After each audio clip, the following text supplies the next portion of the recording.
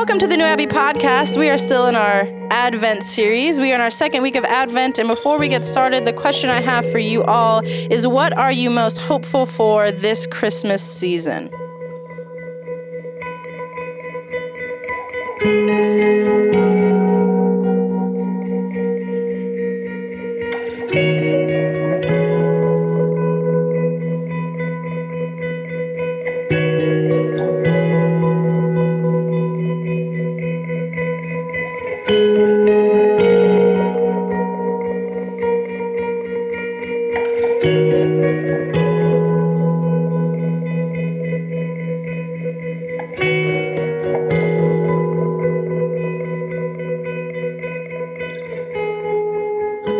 The passage today is Philippians chapter 1, starting at verse 3. I thank my God every time I remember you. In all my prayers for you, I always pray with joy because of your partnership in the gospel from the first day until now, being confident of this, that he who began a good work in you will carry it on to completion until the day of Jesus Christ. It is right for me to feel this way about all of you, since I have you in my heart. Whether I am in chains defending and confirming the gospel, all of you share in God's grace with me.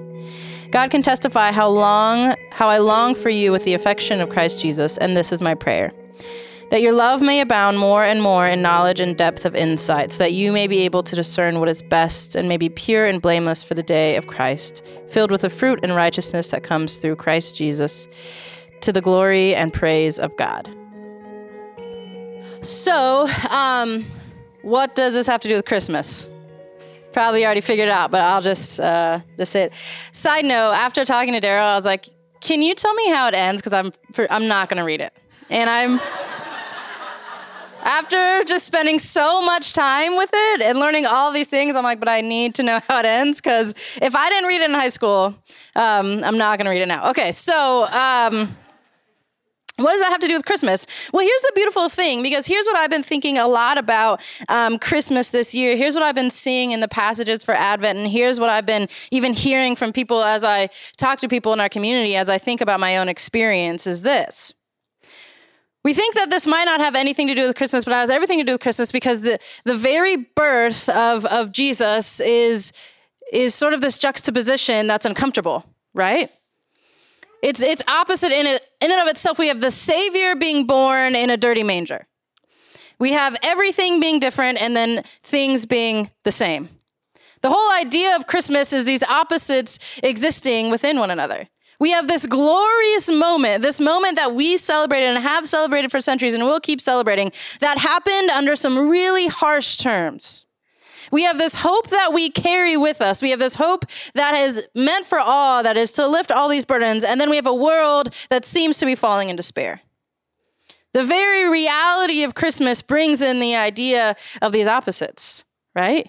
Which brings up an uncomfortable thing for me as a person who lives in this society, right? Because I ask myself all the time, if it's not perfect, is it done? If it's not perfect, if it's not done yet, is it even real, right? It's a question I have about so many things in my life. If it's not perfect, if it's not done, does it really exist, right? And we lose this sort of, like kind of what we saw with the kids, right? As adults, like, we wouldn't do that. Like, if it wasn't really nailed down, like half of us before would have been like, no, I'm sorry. We did not get the rehearsal time. I'm not going to put myself out there like that. No, thank you, right? Go ahead. It's cute for you. But the kids are like, great. I'll talk to my mom halfway through. I'll do this. Like, I'm doing it for this experience, right? And a lot of us, I think, or I'll just throw myself under the bus, I really like the idea of Christmas as it exists in its perfect form. But I do not like the participation with Christmas for what that actually means for me. I do not like the reality that even the birth of Jesus means for me that these opposites will exist, and in those opposites is where the beauty is. I want things in their perfect form, right? What's funny to me is I say this all the time. I'm like, if I was Oprah, if I was Elon Musk, I would be so generous. I'd be the most generous person.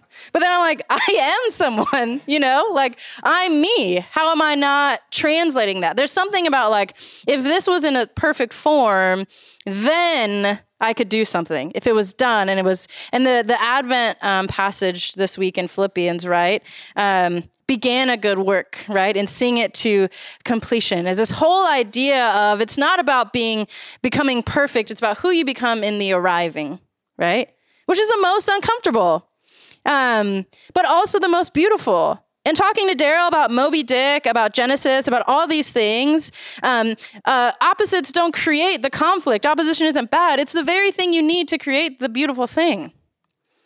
And what that means for the reality of Christmas is Christmas means hope, right? We have hope that the way of Jesus is true and good and right and pure and brings wholeness and healing and health and maturity.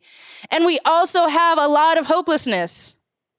And I think for some, maybe me this year, right, this season has felt a little more hopeless than hopeful. And I at times feel like that hopelessness disqualifies me from participating in the Christmas story. And then I realize this juxtaposition, these opposites that were present at the birth of Jesus, gives us insight in the fact that hopelessness is the very thing you need to have hope. That imperfection is the very thing you need to find a sort of perfection. If these kids came up here and they were it's like Sister Act 2, right? Which is the truest gospel narrative.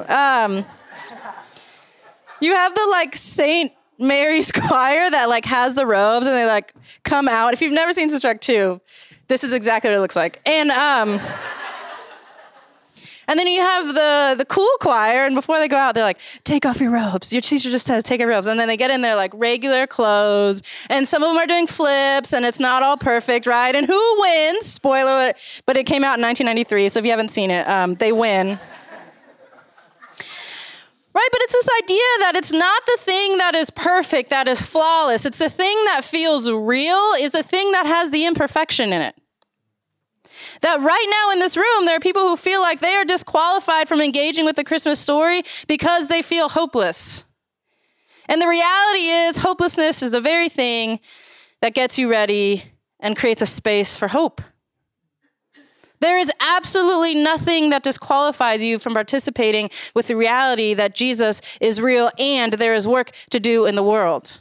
Just because there is work left to do because it's not perfect doesn't mean it's not real. That's the very thing that the story is telling us. That this work has begun, this work is not complete, and that middle part is exactly where the magic happens. That's where you find the things that are true and pure and good. I'm starting to feel a little bit like Daryl feels about Moby Dick about Michelle Obama's book. Because Michelle Obama wrote it. And she has this, I don't know when I'll stop it's like when Black Panther came out and I feel like I did 9 sermons about Black Panther.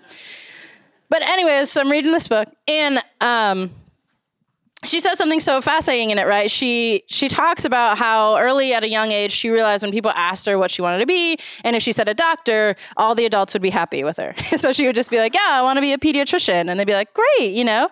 And she's like, as I get older, I realize it's one of the strangest things we can ask a child, what do you want to be when you grow up, as if you ever arrive. Right? And so she talks about her journey from all of these different things that she does. And she talks about the first few weeks after they moved out of the White House, being in her house, opening windows, which was something they weren't allowed to do, right? So it always felt cramped, and making herself a piece of toast, and all of these moments where she was like, I am becoming something else again. And this is beautiful, right? It wasn't to get me to that point of First Lady. It wasn't to get me to become a doctor. It wasn't to arrive anywhere. All of the beauty is in the becoming. All of the beauty is in the arriving. It's not the perfection.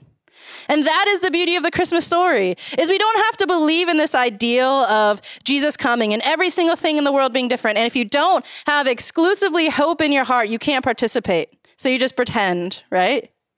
No, the reality is Jesus came and everything was different and everything was the same. And that exact middle place is where you have hopelessness and hope. You hold them both at the same time and you become someone beautiful in that. In that passage in Philippians, it talks about that, right? Do this, continue on this work so that you may be able to discern these true and good and pure things. And the more life I live on this earth, I realize that those good and true and pure things are not black or white. They are right in the middle. The other day I texted my friend and she was like, hey, how's it going? I was like, I think I'm having the best and worst day ever. And I like it. Like, it was so, I have very few experiences where like, this is just so good. The best thing, right, about this season of my life right now is being married, right? Which is just the best. And it's hard. And it was so fun getting to this place, and it was so hard getting to this place. And all of that makes it beautiful. So when we think about Christmas and the birth of Jesus, everything that existed, we think about our own lives. That's my message for you all today, right? That is my hope and my prayer, that you would not let anything disqualify you from having hope, no matter how hopeless you feel. That's the very thing you need to get there. It shouldn't be perfect. If it's perfect, it's not real. If it's imperfect, if you're becoming, if you're arriving, now we're talking about something. So with that, we're going to get back into our groups. We're going to talk about this. Where can you reclaim hope this Christmas season? I added Christmas because it's Christmas. So get back in your groups, talk about this or anything else that you think of.